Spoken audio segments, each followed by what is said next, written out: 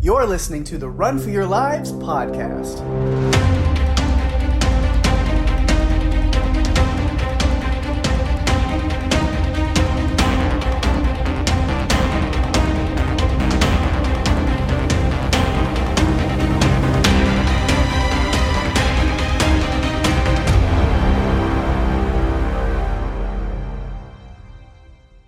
Hey everyone, welcome to the show. I'm Daphne. And I'm Paik. And this is the Run for Your Lives podcast. This episode, we're covering the American-Canadian monster horror film, The Monster, written and directed by Brian Bertino, released November 11th, 2016. You know, I like this because I feel like we've been covering more movies that are in this last decade, and it's been real interesting and fun to do that. Yeah. Compared to some of the older ones. Definitely. But this is one that went completely under the radar. Like, this was 4 years ago. I didn't even know this movie existed until we started this podcast and we were looking up movies we might want to cover at some point. And so it's been kind of sitting on our list just after we looked at it, but I had never heard of it and knew nothing about it until then. Me neither. Not since we did that initial look through all the movies that might potentially fit within our podcast world. Yeah. So we did decide that we would check it out, and we are bringing you our opinions and thoughts on lots of things in the film The Monster. Mm-hmm. I wonder how they got that name. How they, such a generic thing. You think, they'd be like, oh, there's already, a billion movies called The Monster, but not really. It's... Mm-mm. People kind of think more outside the box, but it works. From what I understand, it was originally going to be called There Are Monsters. Mm-hmm. I think it kind of ties into something that Lizzie is saying at the beginning. Yeah, it kind of comes from her, monologue. Yeah, but then when it was getting ready to be distributed, they changed the title to The Monster. I kind of think There Are Monsters might have been a better title just because it would tie into the movie better. Knowing that Lizzie gave that monologue at the beginning, I just think it might have worked out a little bit better. Mm-hmm. Yeah. But it's okay. Works for me. Yeah, me too. So let's dive in with some behind-the-scenes information. All right. There was not a lot. I had to dig to find some of the information. It just wasn't out there readily available. It was filmed in Ottawa, Ontario, in some of the rural areas of Ottawa. Mm-hmm. I can add something that I know is not on your list, even though you did the digging. Just because that fits in right of where they filmed. You said the rural areas is the actual little stretch of road that they're on does not exist. No, it doesn't. They built this stretch of road in the middle of the woods just for the film. I know. Now, why did they do that, I wonder? It guarantees a closed road set, I guess, if you make the road. Yes. Yes. You won't have to worry about any traffic wanting to come through because it doesn't exist as a road. No. I guess that makes total sense. Yeah. So, as we mentioned, Brian Bertino wrote and directed the film, but he was also a producer. He also directed 2008's The Strangers and was involved as a writer for the 2018 sequel, The Strangers Pray at Night. The budget for this film was $3 million, but it had a limited box office release where it only brought in about $74,000. Mm-hmm. Was released on video on demand, though, at the same time, and we never really know how to gauge that, and those numbers I have just not ever been able to find. Mainly because a lot of streaming services, I know Netflix 100% does it, and I'm sure that, which it's on Netflix, but I don't now, because that's how we watched it. But I don't think it was released originally on Netflix. I think it was a DirecTV thing, and then, other, Amazon Prime and Vudu and other, on-demand services will get these kind of things. But I know streaming services and on-demand services don't release their numbers publicly for the most part. Yeah. I don't know why they don't do it necessarily, but I know Netflix has been very, well known about not releasing their numbers. Yeah, it makes it difficult to be able to really know what kind of penetration a film has when you don't let those numbers out. Yeah. So I was looking into Rotten Tomatoes, and it seems like the movie did have a lot of critical applause, basically. even though fans may not have even known about it or been very happy with it, the critics seem to like it. Cool. So I think that that's pretty good. It clocks in at about 91 minutes, so it's not a long watch. No. And Peg, why don't you give us the synopsis of the monster? All right. A mother and daughter must confront a terrifying monster when they break down on a deserted road. Which I don't know if I would use the word break down more. I mean, they break down because of like a wreck kind of situation. But yeah, they kind of hit something, and I think the front axle breaks. Yes. According to Jesse, who we didn't see very long, but, you know. He seemed to know what he was talking about, so we're going to trust that he did. Yeah, it was hard to tell. Even, like, the movie's dark, even, like, you know, with all the lights off in my apartment and, like, really trying to focus. It was still hard to tell exactly what had happened. Because it kind of looked like there's, like, these, like, shards, like, sticking all out the side of the car. Like, it had been, like, impaled with stuff. I was like, is that not the least bit, like, concerning or weird when you're, like, inspecting the damage? Like, oh, no, we hit the wolf, and, oh, the tire. And, like, what about the entire, like, just holes in the side of the car? Let's ignore that. Yeah, it looked like it had been, you know, really beaten down. Mm-hmm.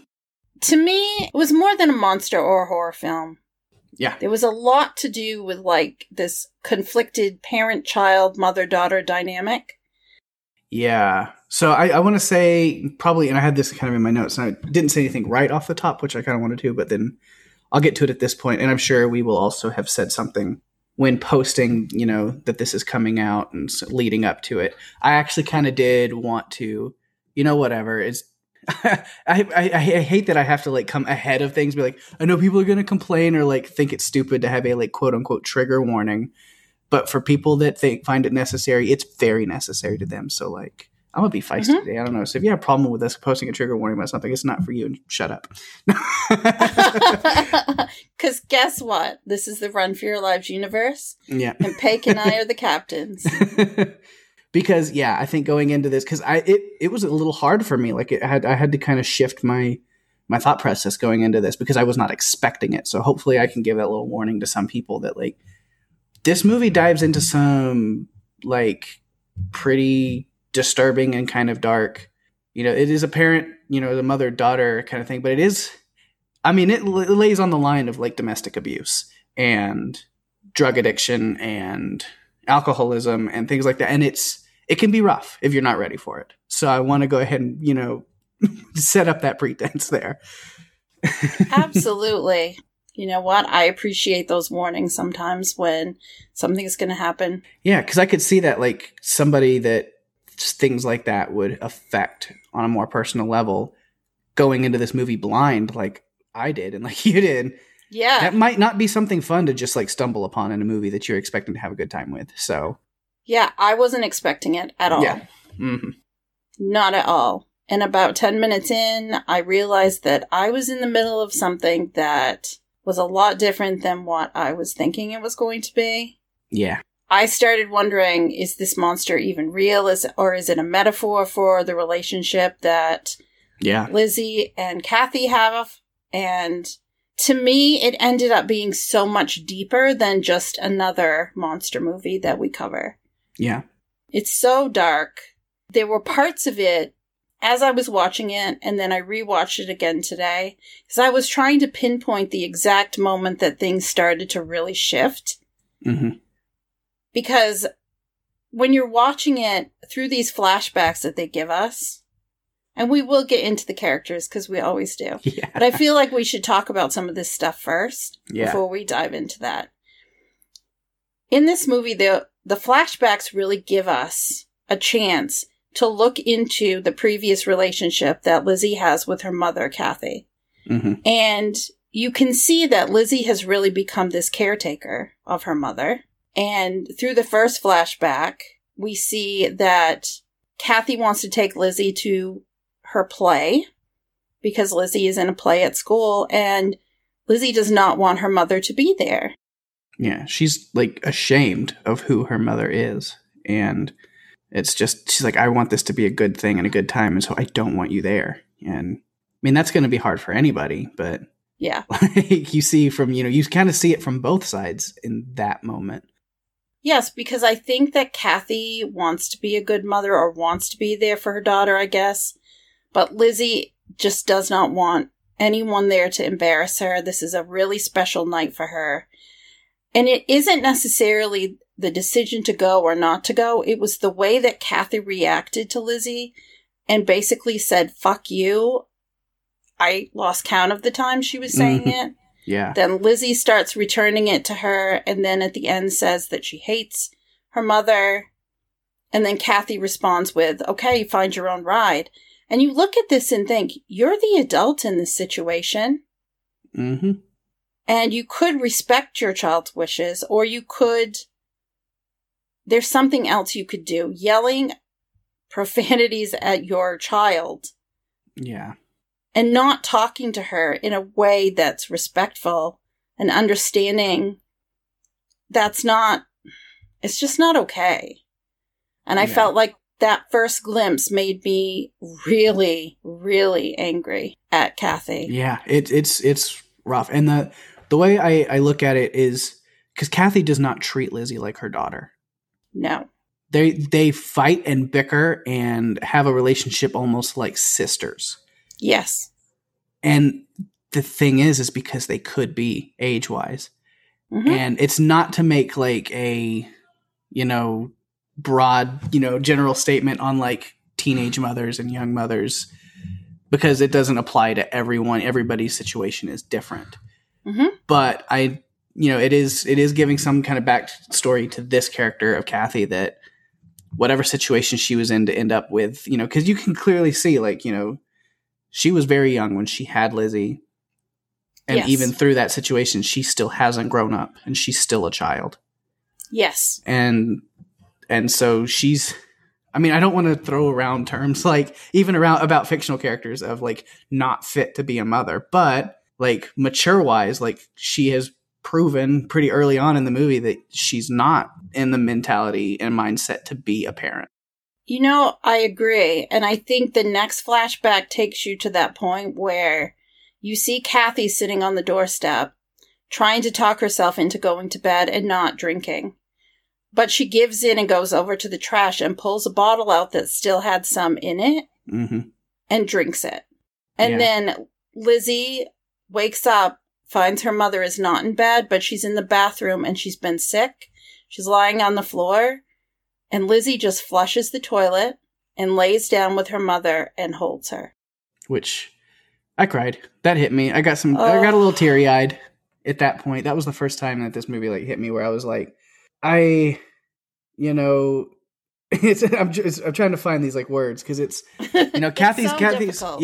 Kathy's dealing. It is. She's, even at this young age, like she's at least understanding that she has a problem, that she's an alcoholic. Yes. And she is, at least at that point in her life, she was trying to be sober. So, I don't want to like just throw her under the bus of being like, she's not fit because she gave up and she went back to it, because that, belittles the whole, process of addiction and alcoholism and how real of a monster that is to people. And so, so I don't blame her for struggling. And so that's why that part hit me more emotionally, because I could understand like, okay, she's trying, because they even make sure to show like this little like calendar on the fridge where like they'd been like marking off the days that she was successful or unsuccessful, whichever it was.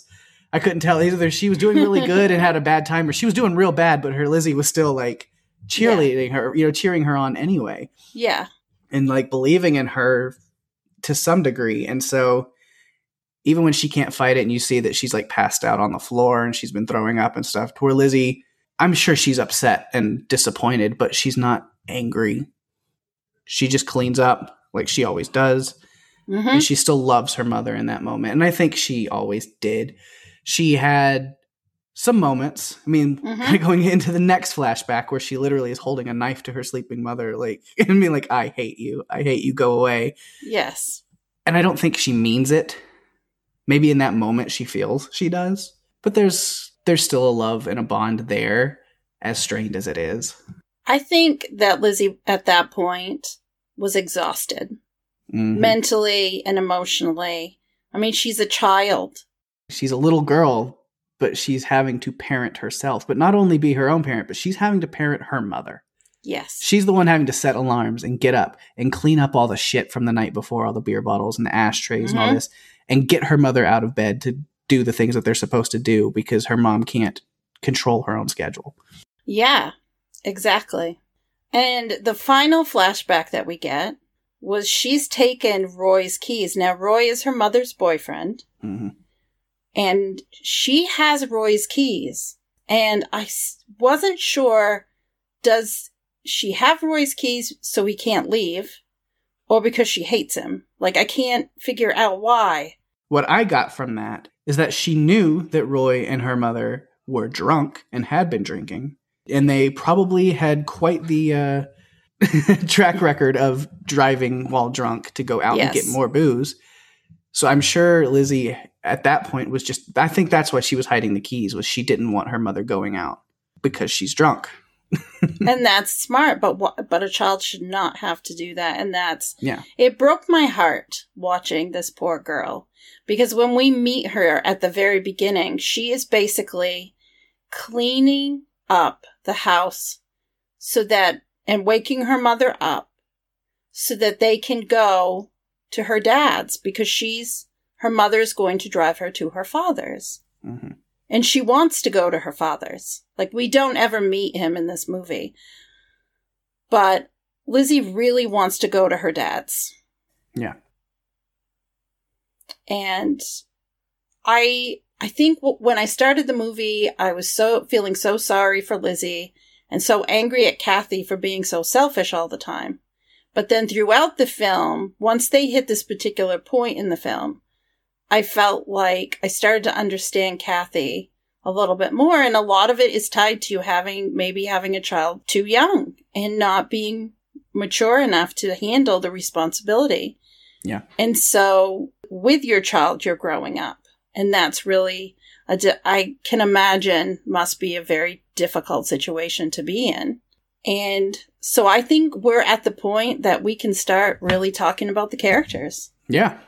Kind of a deeper level. Yeah. Yeah. Because we've given, kind of this, I think giving, in this case with this film, though we don't do it with all the films that we cover, I feel like in this case, we really had to dig into the beginning and get that, kind of a circle approach of what the story is about, who the two people were as a mother-daughter. And now we can kind of break into things a little bit as we go. Sure. Mm-hmm. So, yeah. Who do we start with? I mean, there's really only two characters, so. There are. I mean, we have other characters, but the amount of time they spend on the screen is so small that you really can't. Yeah. There's not much to say. There are a few points I have on a couple of them, but it's not anything too long. So I feel like let's start with Kathy, just because I feel like she is the one that we see a lot of growth in throughout the movie, based on what we saw at the beginning. And she's played by Zoe Kazan. Mm-hmm. Originally, I believe that Elizabeth Moss had signed on to play this role, but she was unable to do it. So Zoe Kazan, another Canadian actress, was able to step in. And I think she did a really good job.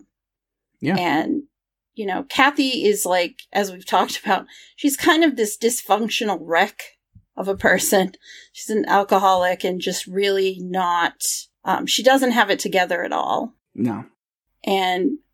But like you mentioned, I think she wants to be a better mother. It's just that she's not willing to put in the work to do it. Yes. But you see those little moments kind of break through, and I think the ones that hit me kind of the hardest. I mean, first one is when she gives Lizzie her mother's watch, grandma's watch. And, partially it's because, you're the one that's keeping track of time anyway. I don't even have any use for this, because I don't know what time it is from one moment to another. You're the one keeping everything scheduled together. But then also it's like, I wanted you to have this, and this is something like an heirloom I wanted to pass to you. And I know that you've had enough of me, and after I drop you off at your dad's, you're not coming back to me. So this is the time to give it to you. That scene really hit me. Mm-hmm. Because you could tell she's resigned herself to understanding her daughter does not want to be around her. And it's kind of the first step of her letting go of, those feelings. I mean, she's got these feelings, and it's really hard for her to articulate them other than to say, I'm giving you this watch. Mm-hmm. You're not coming back. I know you're not coming back. Even though Lizzie said I didn't say that. That Lizzie just wants to get out of there. Yeah, Kathy's like, you don't have to say it because you've shown that in the way that you look at me and the way that our relationship has gone. I know. And so at least she's dialed in enough to her daughter to know that. And then the other one that I have written down here that is a lot more subtle, but it actually did like make me have to like pause the movie and like, so it made me take pause literally for a moment where I was like, ooh, like, but it was like the smallest little thing is when they're standing there and it's like, it's about to start raining. And Lizzie says, I hate thunder. And she goes back to the car. And while Kathy's sitting there smoking, she just kind of mumbles to herself under her breath a little bit. She's like, I know you do. Like, I've been paying attention. I know, you are my child. And I know the things that you love and hate and dislike and like, and the things that, make you who you are. I'm paying that much attention at least, even if I don't show it. And like all of that's like subconsciously thrown in this like one little like mumbled line, but it was enough to really like hit me to be like, oof. Yeah. She is her mother. Mm-hmm. No matter how terrible of a job she does at it, she is, and she doesn't know who her daughter is. She does. And I think that Kathy she's complex to begin with. And I think that she may not want to give herself any credit for anything she does do right. And though we know why Lizzie doesn't like her and wants to be away from her, you can still see that Kathy is, while she may be dysfunctional, she still does care about her daughter. But at that point, I still felt like that Lizzie was still the caretaker of her mother as well. Like it hadn't really transitioned to Kathy being the mother. Yeah. And not the sister. Yeah. There's like these little things, which are beautiful to see. I still think even if the whole thing with the monster and like death and horrible things weren't a part of this story, I still would have to look at Kathy and say, oh, that's sweet, but it's too little too late. And you've done your damage. Yeah. And she did a lot of damage. I mean, Lizzie has not had the greatest childhood as we can see based on everything that's happening. She still tries with her mother. But even in some of the most ridiculous things, when they do have the car crash, instead of taking the phone and calling 911, she has Lizzie call 911. Mm-hmm. Instead of calling 911 herself.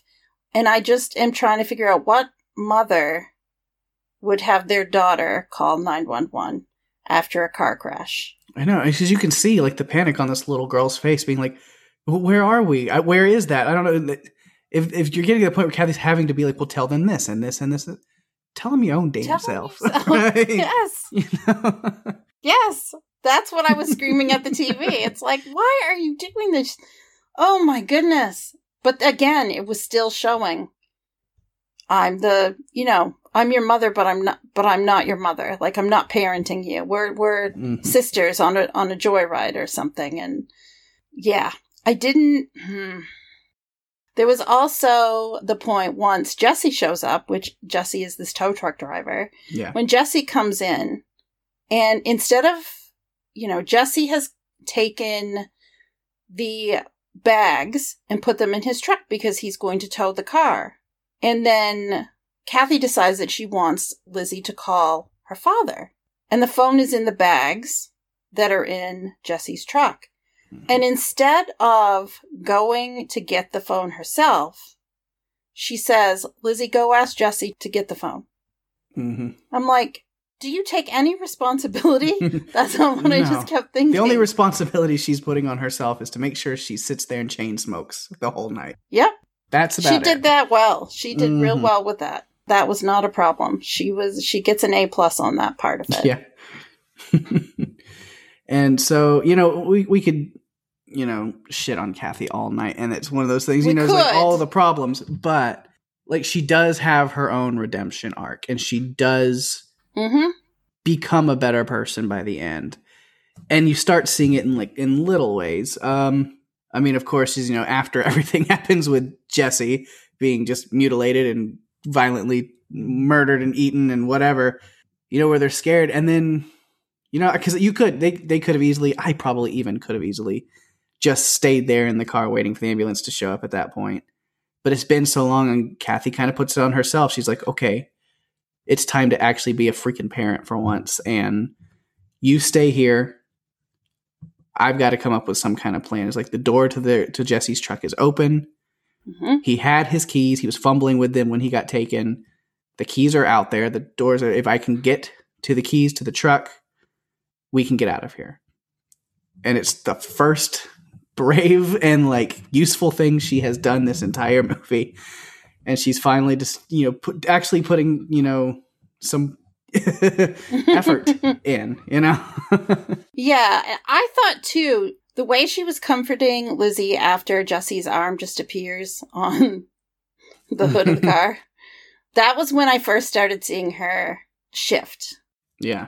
But she didn't really, really completely shift until she was given this dilemma of, should she stay in the car? They see Jesse outside trying to crawl to his truck. And Lizzie begs her mother not to get out of the car. And Kathy listens to her, and basically they watch Jesse die and get dragged off by the monster. And at that point, that is when Kathy admits that she was wrong about monsters and that they do exist, and she's really comforting Lizzie. They're kind of laying in the front seat and they're just talking. And that's when you really start to see, oh my goodness. She's admitted that monsters are real. She's comforting her daughter. And I felt like we were starting to see. And then, as you said, when she decided that she needed to go get the keys, it was this continuation of, oh my goodness, she's shifting, she's getting brave, and she's starting to think of her daughter first. And I wasn't ready for that. But she never really gets a chance to enact that plan anyway, because I knew that little dog toy was going to come back into play. Yes. And it did. It starts singing its little song, and of course it brings the monster back to know where they're at. Yep. And yeah, that was quite just a sequence of it just ripping her out through the window and the ambulance saving them. But then, there was just so much back to back to back in that moment of her getting attacked and then the ambulance coming up and then it scaring the monster away enough to get them in the ambulance. But then the monster comes back and takes out the paramedics. And then Kathy decides, well, now we need to drive the ambulance away. And they start driving in the ambulance, and then bam, here comes the monster again. And I was wondering, I'm jumping just ahead a little bit on notes about the monster, but because I noticed with the arm dropping onto the hood and then how fast it got to the ambulance, I was like, is this thing flying? Is that how it's getting a hub? Flying. I think it was flying. Yeah, it was a note that I had, but I couldn't really tell until jumping kind of to the end when Lizzie sets it on fire. That's when I could actually see that it did have wings like a bat. Yes. And I was like, okay, that makes sense. That's cleared a lot up. Cool. I wondered that too. I'm like, how is it getting everywhere so fast? Mm. And then I wasn't even sure I saw wings. Yeah. So I'm glad that you did as well. So, because that kind of reinforces it. That that's what I saw as well. Yes. It's like, okay, that makes a lot more sense. Yeah. But yeah, so, I'm jumping a lot more toward the end, but that's really all there is left to do. Yeah. Other than, we haven't talked about the wolf situation yet, which, there's a little bit to that. Mainly the only notes I have was no, fuck that. I don't care how dead it looks. I'm not walking up to it in the middle of the road. I don't know what you people are doing. No, I agreed. I would not do that. That doesn't make sense. It's just another rule. Don't go look at dead things. I mean, I don't care how dead you think it looks. It's a wild animal. Don't go near it. Yeah. Don't touch it. Definitely not. And when you dig a claw out of it, then you go and get back in the car and you don't move. Because you don't know where that claw came from. Mm-hmm. Oh my gosh. It was almost as big as what I've seen from Jurassic Park with the velociraptors. It's like, that is no, there is no way that you are going to get me near that wolf. Mm-mm. I'm sorry it got hit, but oh my goodness. Yeah. There is no way. No way at all. Yeah. So I was just kind of jumping to the end the next thing we really get with Kathy is that she has turned that leaf enough to where now And it was really cool, like the way they kind of did it quickly and showed that as she's sitting outside the ambulance with Lizzie still in there, and it almost like her own like flashbacks of it, like taking everything back, like the horrible things that she's done in her position of a mother, and like how she's, you know, denied Lizzie of like the you know, raising that she deserves and the things that she needs. And it kind of comes back to like, she has this realization, like, this is the time for me to step up. And yes, it means I'm going to die. Mm-hmm. But that's the ultimate sacrifice that she decides to, you know, she's finally making the parental decision. Mm-hmm. Which, I don't know, I can complain about that, because if we've, you know, established that the monster hates light, I don't know why you're going to try to, like, lure it away with a light and then put your light out. Like, okay. I did not understand that whatsoever. Then make the torch, or just carry a flashlight and both of you go together somewhere. Like, it's an ultimate sacrifice, and I think it was very selfless and a beautiful action, but I don't think it was necessary at all. I don't think so either. And I question it. When she was outside, I mean, she was throwing up blood, so she had internal bleeding. Yeah. And maybe that's what it was, is she knew she wasn't going to be able to make the journey anyway. So give her daughter a better chance. I don't know. But I did appreciate the conversation that she and Lizzie had, where she tells Lizzie, you know, yes, we'll meet at the truck, or she acted like she wasn't going to die. Like, she wasn't dying. Well, initially she said she was, but then Lizzie was like, well, I'm going to go get help and bring them back. And she's like, yes, that's the plan. Let's do that. Whatever she could tell her daughter to get her out of there. Like, yes. Giving her that false hope of just like, yep, sure, go get help and come back and save me. That sounds great. Like, but she did try to tell her the truth. Yeah. Like, she did try to tell her, I'm not going to make it. It's okay. I want, you know, just, you need to run. When I tell you, you need to run. Mm-hmm. And I appreciated that, because that continued this arc of redemption for her. But again, like you said, I don't think that it was necessary. No. I feel like that, you know, they got that, she had that pipe that she wrapped in a towel and then set it on fire. I feel like between that and the flashlight, they might have been okay. Yeah, that should have given them enough protection. Because, I mean, we've seen several times now, she shines the flashlight in the monster's face and it leaves. Yes. It hates light that much. So it does. Seems like it should be a pretty given, like, okay, keep the light on you and get out of there. Absolutely. I did like how Lizzie, you know, she used her teddy dog, because it was a dog. Yeah. She used the singing to lure it. Yeah, it was like bait. And she's got this antiseptic spray and a lighter, her mother's lighter. And then she's just like, I'm not afraid of you. I'm not afraid of you. I'm not afraid of you. And then she just lets it loose and the monster burns. Yeah. This is the most flammable monster I've seen in my life. You know, I wondered if they were going to try to do something to make it burn, like throw a bottle of alcohol on it to get it, you know, covered in something. No, it did survive the burning, but then she beat it with a stick. I was like, okay. That's all right. Pretty badass, Lizzie. You are a badass. That is for sure. Yeah. Yeah. You mentioned the dog. So I guess, you know, kind of going to Lizzie, I think that like dog builds its own arc on her. As the first time we see it is, you know, she's listening to it because it soothes her and it gives her, it kind of calms her down. And her mom has this kind of like, you know, you're too old for that. And it's, what I have is that, you know, it's this semblance of a normal childhood that she clings to. So even if she is too old for it and it's, you know, a little baby, you know, a little toddler kid thing, it's all she has of any kind of childhood left to hold on to because she's been forced to grow up so fast. Agreed.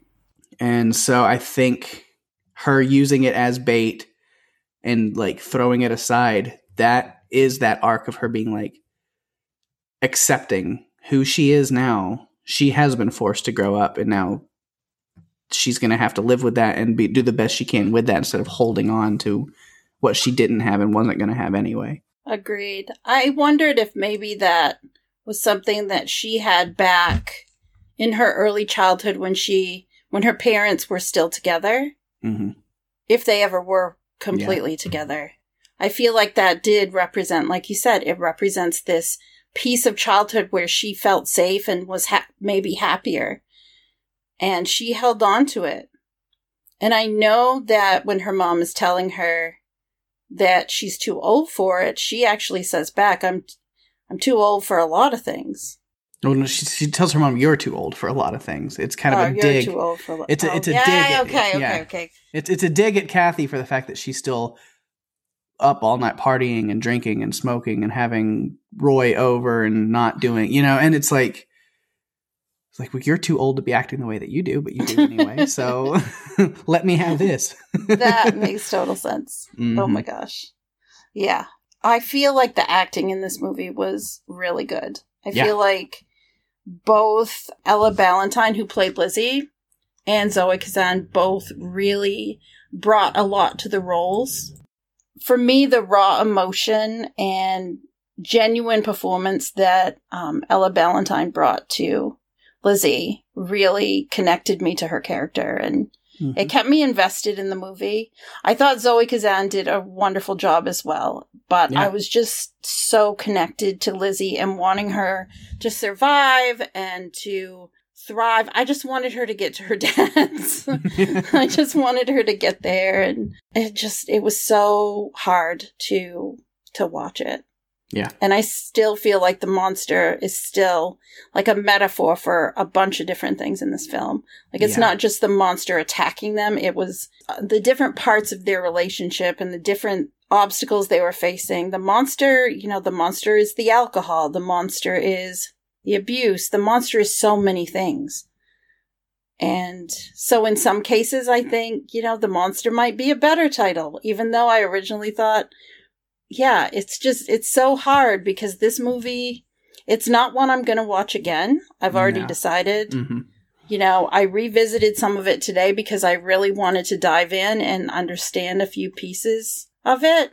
But, I've done my watching of that. I'm not going to do anymore. Yeah, I've got a couple little notes, even though I'm kind of jumping to other notes outside of characters, but since you bring up, kind of those themes of the movie and what the monster is and stuff, which the jokey one I have here, I was like, well, that was just depressing. I said, the real monster was the friends we made along the way. No, that's not it. No, it's not. No. It's a great thought, though. No, but I think it picks up with when the movie first picks up, the first thing we see is this is children's nursery rhyme from 1903, author unknown. Oh, yes. That it just says, they are hiding and watching. Just wait and see. Oh, there are monsters for you and for me. Which I was like, man, nursery rhymes were fucked up. Is that really something you want to just tell kids? Yeah, but there's a lot of those. Even because her doggy sings, Ring Around the Rosie, and that's Black Plague. And, there's a lot of nursery rhymes back in the day really were very disturbing and demented as, the way you would look at them now. But it was used as a way to show kids kind of the dark reality of the world that they're in a more lighthearted way. Mm-hmm. And so I think it does play into the theme of this movie a lot, of having those nursery rhymes and stuff where it's definitely not a lighthearted way what this monster is, but I think the experience that Lizzie has with this monster is showing her that the reality of life that she is in, and it's a very depressing thing. That's why I was like, there's not a happy ending to this movie, even if Lizzie survives, because what this experience has taught Lizzie is life is a monster, and there's monsters there, and you're going to have to deal with this always. And so the stronger that you are as a person and you can get through this, you have to rely on yourself and you have to be strong.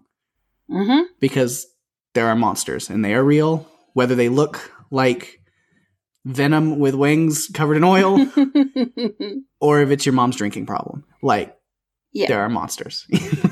Agreed. I think that you're 100% right with that. Yeah. I think there's a lot that you can take from this film. A lot of little lessons in looking at things and metaphors, and it was just, it was a lot to take in. Considering I thought it was really going to be a mother and daughter breaking down on their way to drop her off at her dad's. I thought that there would be a monster and it was going to be creepy, and I got all of that. The problem is there was a lot more I did not bargain for. Yeah, was not ready and didn't expect the... Yeah. I did not expect this emotional feeling and stress it was going to put on me to watch. So it was definitely something that it's going to take me some time to get to, I feel like it almost will take me more time to process than the time we had to get ready for this podcast, because there are just so many emotions and thoughts that I'm having about it. And I'm just not sure where to go with it. Yeah. So yeah, I'm trying to think, is there really any other notes that we have? There is one scene that is kind of a flashback. It was kind of the final flashback that we saw. It was near the end. Was Kathy's apology to Lizzie, telling her she would grow up to do whatever she wanted and would be a better person than she was. Yeah. And that hit me so hard because I'm thinking, yep, Kathy has died and Lizzie at least is remembering something about her mom, telling her something positive. Oh yeah, I ended this movie in legit tears, so I will give it that. As much as there's a lot of plot holes, and I've appreciated the movie more talking about it. Mm-hmm. But it was definitely not a favorite of mine. I was like, no, it has a lot of flaws, but I do have to give it its due for the fact that when the credits started rolling and there's tears on my cheeks, I was like, it did its job in that regard, and I will give it that credit. Yeah. If its mission was to make Peg cry, it succeeded. Mission accomplished. Yeah. That's not the emotion that I expected to feel in this movie, though. Yeah, I mean, I'm okay with being scared, but sometimes there are things that are brutal that hit, they don't hit close to home, but they make you feel something much deeper than fear. It's just, especially when it's unexpected, it's just almost too much. Mm-hmm. I had two other little notes. One, the monster to me seems secondary at points because of the other, what we've talked about already with the metaphors for all the other obstacles that Lizzie faced. And two, the monster, and this is kind of a funny one, monster gave me these Killer Croc vibes from Batman the Animated Series. Okay, yeah. If they painted him all black with some oil, that it was Killer Croc. I just got that, his look reminded me of that. And then at the end with the wings, I'm like, yeah, not so much. But for the most part, yes, that's what I was getting from the movie. Yeah, the monster was interesting. I don't want to say it was super great and super creepy. Yeah. Because it was a little goofy looking. But I love that the fact that, when looking into this, there's no CGI in this movie whatsoever. The entire monster is all practical effects, and they did everything practically. And I appreciate that. And the one thing that I will give a lot of credit to was the super creepy and great effect the first time we see the monster. Oh, my God. And so I had to point that out because I pointed out when we recorded The Ritual, when we talked about The Ritual. The Shotan, I remember. And how much I just loved that movie for the fact of those special kind of lingering shots where the threat is in the frame, is in the shot the entire time, and you don't know it until it has moved. And when they use that to show the monster for the first time in this movie, I got a little giddy. Because whenever, she's sitting there looking at the wolf, and then you just see over her shoulder its head start rising up. I was like, oh, it was behind her the whole time. It was I loved that, and I'll give it that because that's what I loved about The Ritual. So it made me think immediately about that movie, where I was like, it was there the whole time, and you didn't know it until it moved, and I gushed about that when we talked about that movie. So I remember you know that it's something that I love. Yeah. So I got Shotan vibes. Yeah. Immediately during that scene, I'm thinking, I'm seeing it this time. At least it's not I'm watching it and not actually seeing the monster creep up. I actually saw it that time, and oh my God. Oh boy. So I'll give them credit on that one too. But yeah, I don't really have any other notes other than As far as other characters, I do have a little bit about Jesse, but it's not much because I was just like, hello, Jesse, and I'm going to go ahead and tell you goodbye now. Also, Goodbye because now. you're probably not going to be hanging around for very long. It's pretty obvious, you know. And then I was like, yeah, no, you just got taken away. It was like, he's gone. Oh, wait, no, he's not gone. He's back. Oh, wait. No, there he goes. Okay, yeah, no. We got to bring him back for just a second so he can have a violent, terrible, agonizing death to traumatize Lizzie even more, and then we can get rid of him. Oh, he came to help, and I felt like they didn't trust him to help them. They seemed really, to me, cautious. Like, well, here's your tow truck driver, but I don't know. I just got a weird vibe. Yeah. Again, I'll give them credit for it's a creative writing idea. The fact that they had to have the tow truck driver show up because it was a good way of getting rid of the phone. Because that's kind of this, horror movies are harder and harder to do nowadays because with technology, people are like, okay, hit your alarm on your phone or your smartwatch or your this or that, like things like that are becoming a lot more prevalent. So, directors and writers of these kind of movies have to take that kind of stuff into account. So to have the tow truck driver show up and take their bags and put them in his truck because they're going to all get in the truck and tow the car, if the ambulance didn't show up or whatever, so I'll carry your stuff. And then to have that stuff get locked inside the truck. I was like, okay, I appreciate that. Yeah, it was clever. Good detail. Yeah. To do that. There was also one other point with the EMTs where they're in the truck. One of the EMTs, the female EMT, comes back and gets into the truck. The male EMT is dropped onto the windshield. Mm-hmm. And at one point, she kicks the windshield out and then turns around. It's like Kathy is reaching for her, like she's got her hand out, because she wants to pull her into the back of the truck. Mm-hmm. But it's too little too late. Yeah. What was her plan on there? It's like, I could see, okay, kick the front windshield out so that you can see and drive. Yeah. Or get in the back and leave the barrier of the windshield between you and the monster. But don't do both and then get the worst of both ends of that. No, that was not a smart plan. I liken that to, it was an intense situation and you couldn't think straight. Okay. That's what it is. Because, oh my gosh, I would not be kicking that windshield. I would honestly just have driven ahead, slammed on the brakes till the body flew off, and then driven down the road. I mean, I don't know. Or figured out a way to just drive straight. I don't. Yeah. Oh, yeah. So that's pretty much all the notes that I had. Yep. Same here. So I think that takes us into production notes. It does. And I don't have very many because there is not a lot of information out there about this movie. And a few of the items I've already brought up, so now there are even less.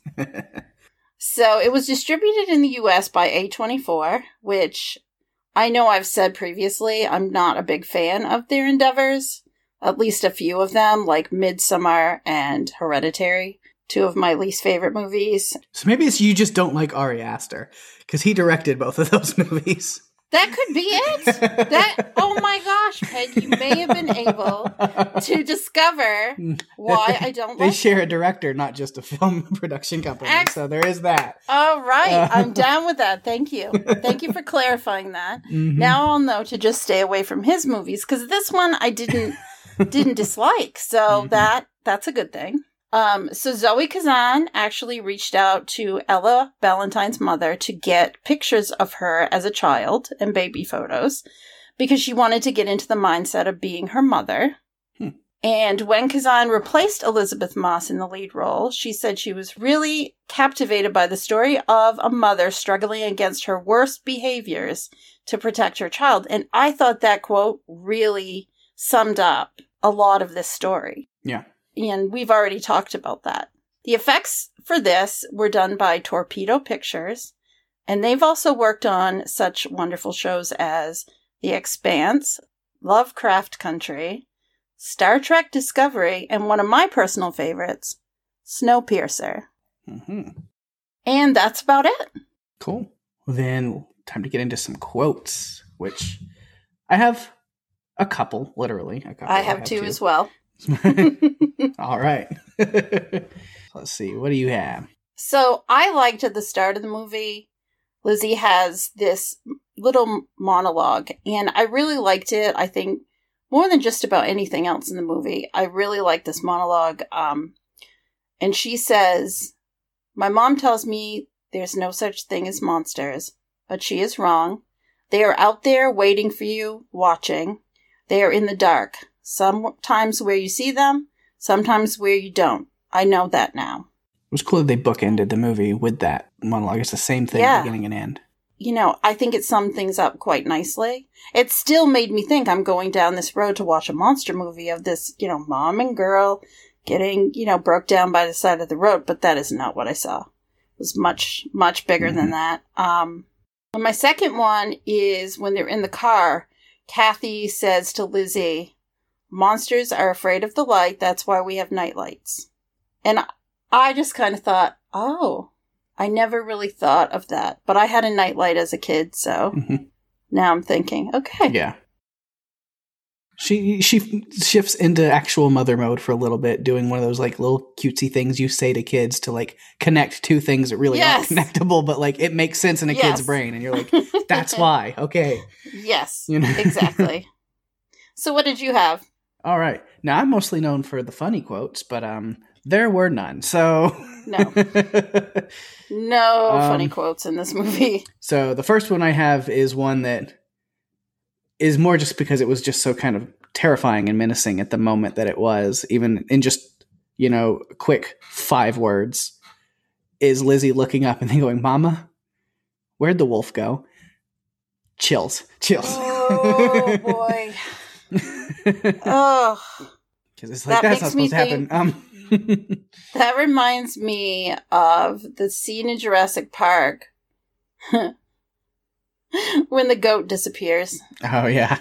That's the goat. Oh, my gosh. It's the same thing. And then the other one I have on here just because, again, I cried a lot with this last part. But I had to write down the exact wording in the quotes because it was just powerful. And so, yeah, Lizzie's laying there, or Kathy's, comes down and lays next to where Lizzie is under her little makeshift tent. And after they have their little back and forth of, "I don't hate you, I don't hate you," then it was that last thing that Kathy really said that hit me a lot, where she says, "You're going to be so much better than me. So much better. You just wait and see. It's going to be amazing. You're going to get past me, and you're going to be able to do whatever you want." But then what even broke me more then was Lizzie's response to that, which all she says is, "I just want you." And, oh my God. It was rough. It just rips your heart out. Yeah. It rips your heart out. And the time they show us that flashback is, it just makes you realize just how complicated this story was beyond the monster. There was just so much more in it. So I choose to create my own happy ending in my head that, as we see at the end, Lizzie escapes that. It's day. Monster is dead anyway, but nothing's going to bother her in the day. So she's going to find a way to find somebody who that they can get her back to there. She can get her phone or get her to where her dad can find her, take her to a hospital, contact her dad. Dad gets her, and then she lives a happy life from there. I hope I'm just going to go ahead. I'm putting that in the universe there. I think there's going to be a lot of therapy involved. Yeah. Oh, yeah. She'll have trauma for the rest of her life that she'll never escape. But she'll have a loving family, and she will, she'll have what good of her mom that she still can have to hold on to. Like her mom said, she got past her, and she's going to be able to move on and be something better. Mm-hmm. Exactly. Wow. This film definitely hit me in all, not what I was expecting. Yeah. All right. So then we get to do our ranking, which this will be interesting to see how this goes. Especially when I let you go first, because that's how this works. It works because Hake wants me to set the bar so he can decide if he wants to go above or below it. Yeah. If I graded this on the story alone of the mother and daughter, I would actually be thinking this doesn't fit in our genre at all. Yeah. So I have to shift back to the monster. I have to shift back to the other movies that we've covered about monsters. Mm-hmm. And I can't give this movie the score that I would give it if I was looking at it through a different lens. Mm-hmm.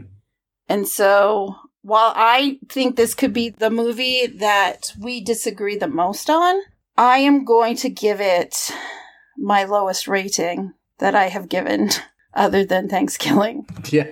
And I'm going to give it a 6.8. Okay. You're kind of in the same ballpark, actually, so we do not disagree that much. Oh, okay. All right. I feel better.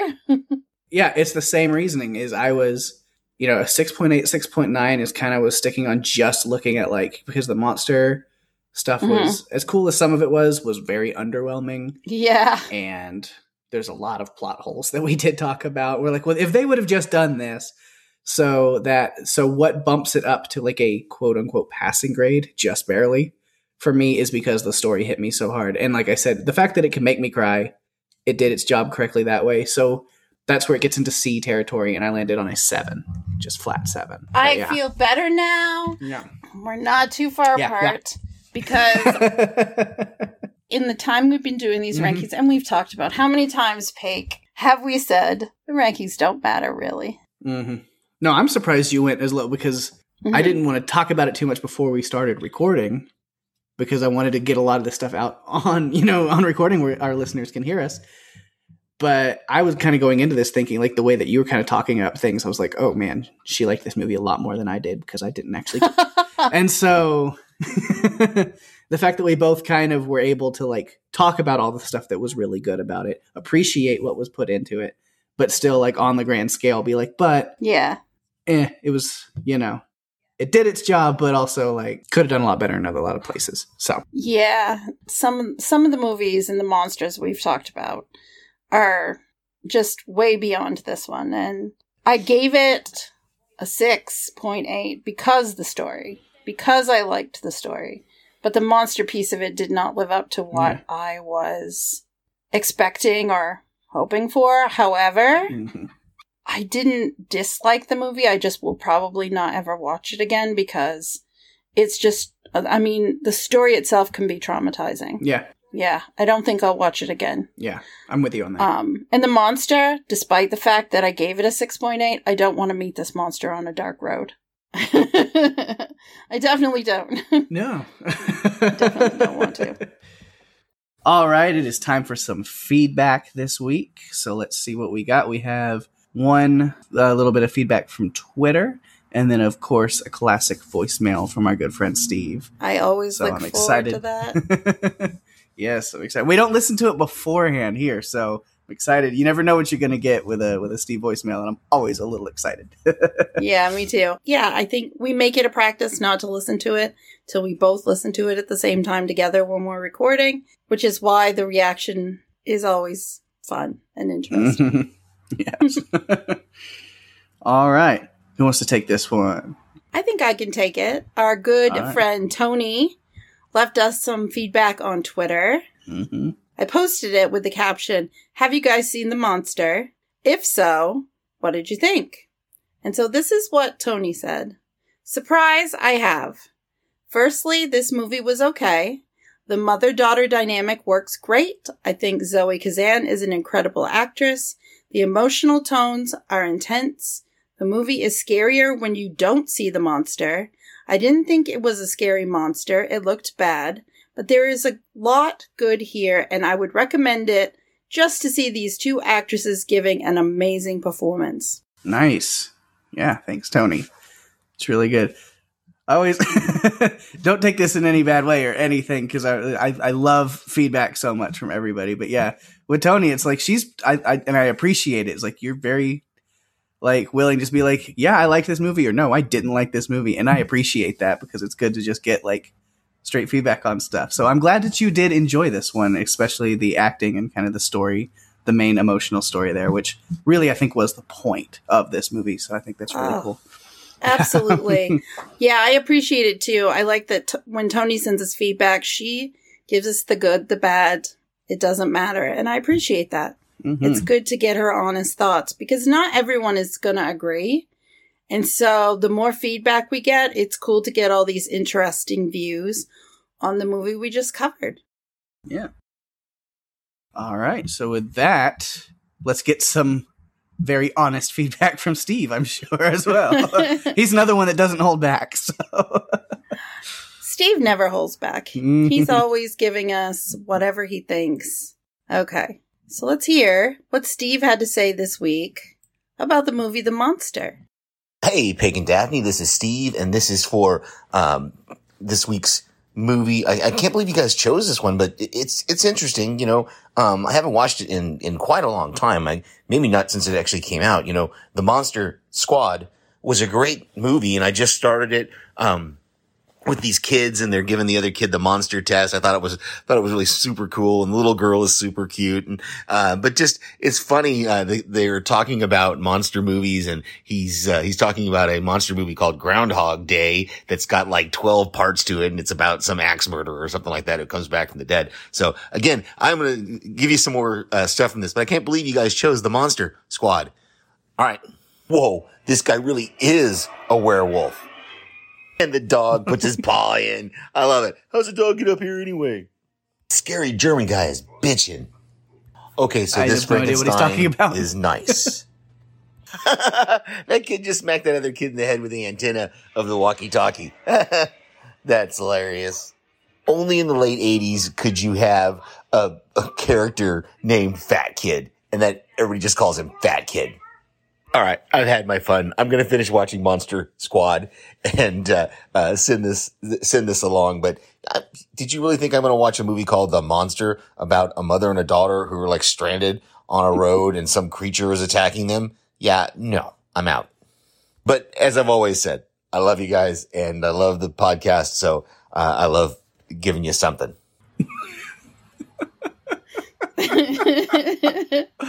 Oh my God.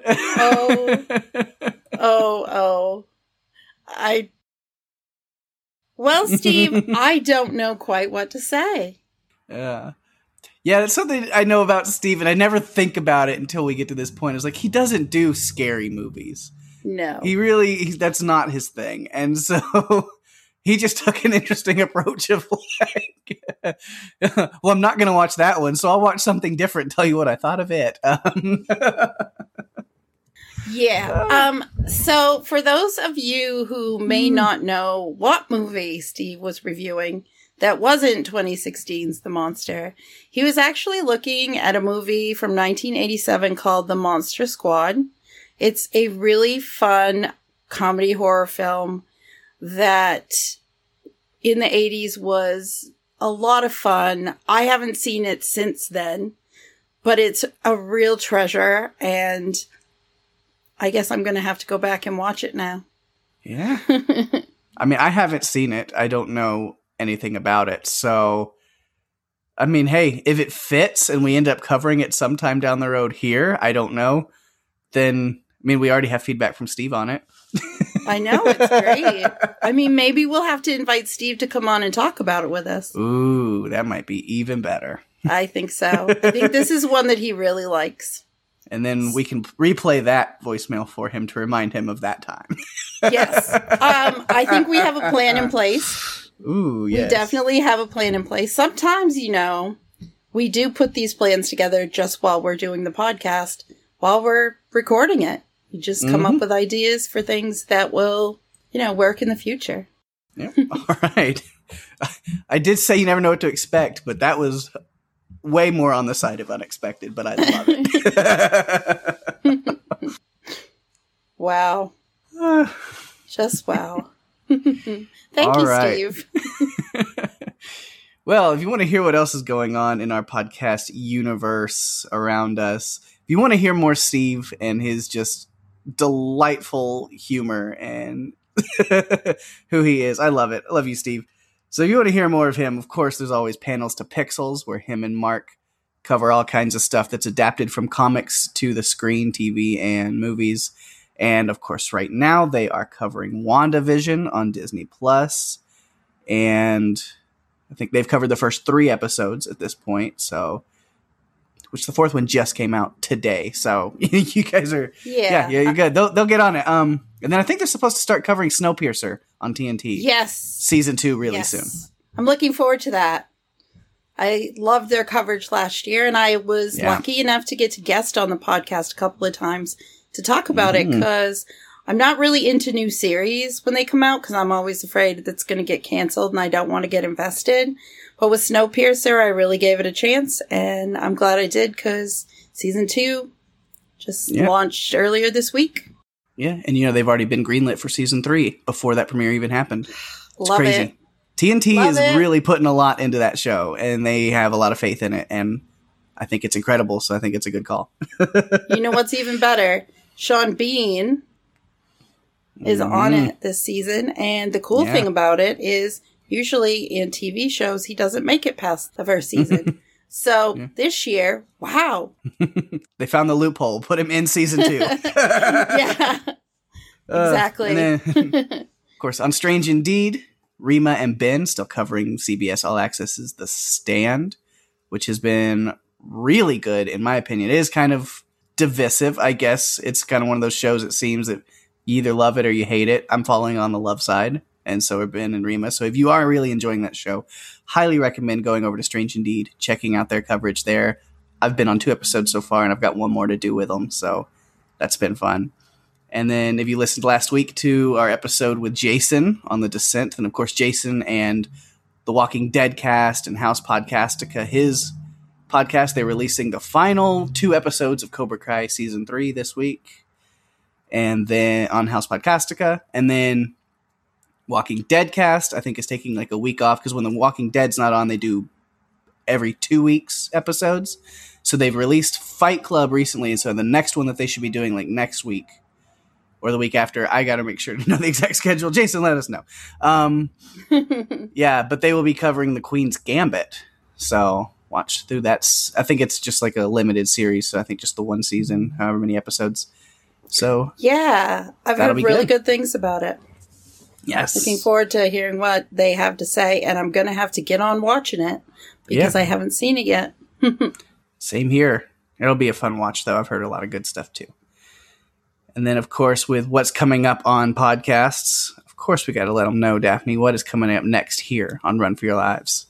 Well, coming up next on Run for Your Lives, next week, we are going to break down and discuss Crawl, the American disaster horror film directed by Alexander Aja and released on July 12th, 2019. A hurricane, alligators, and a very small crawl space. What could be better? Yeah, it's a fun one. It really is. It is.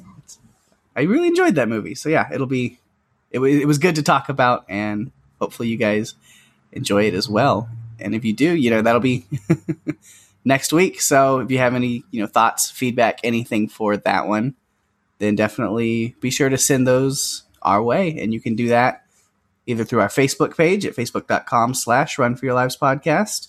You can email us or send us a voicemail at runforyourlivespodcast@gmail.com. Hit us up on Twitter at RFYL Podcast or Instagram at runforyourlivespodcast. And if you're enjoying the show, please share the love. Tell your friends. Tell everybody, if you have a movie that we've covered that you think somebody really likes, send them the episode, let them know, or send them to our website at runforyourlivespodcast.com, where you and them can find the links to all of our social media, all of our podcast players, because we're on Spotify, Apple Podcasts, Audible, Pandora, YouTube, Stitcher, wherever. Everywhere. You can go on Apple Podcasts. We're everywhere. Give us, a rating, hopefully 5 stars, a review. Like a wrestling podcast that I listen to, give us 5 stars like Dave Meltzer, because it makes us feel too sweet. No. You just had to throw that in there, didn't you? Had to throw it in there. All right. And I actually know what you mean when you say that, so I don't know if that's even stranger. But with that, Paik, we have reached the end of our episode. Thank you, everyone, for listening. I am Daphne. And I'm Paik. And if you have to run from a crazed monster on a long, dark, and deserted highway, you'd better run for your lives. Bye-bye.